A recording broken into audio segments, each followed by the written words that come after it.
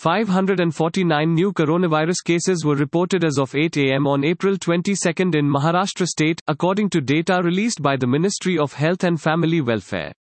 This brings the total reported cases of coronavirus in Maharashtra state to 5,218. Among the total people infected as on date, 722 have recovered and 251 have passed away. Mumbai had the highest number of coronavirus cases at 2,110 confirmed infections. The table and map below show confirmed cases for all districts. Thanks for listening to the latest news Suno. Be sure to visit latestnewssuno.com to discover our fantastic content. Subscribe to our podcast on Spotify, iTunes or Google Podcast. अब news सुनो बस 60 second में।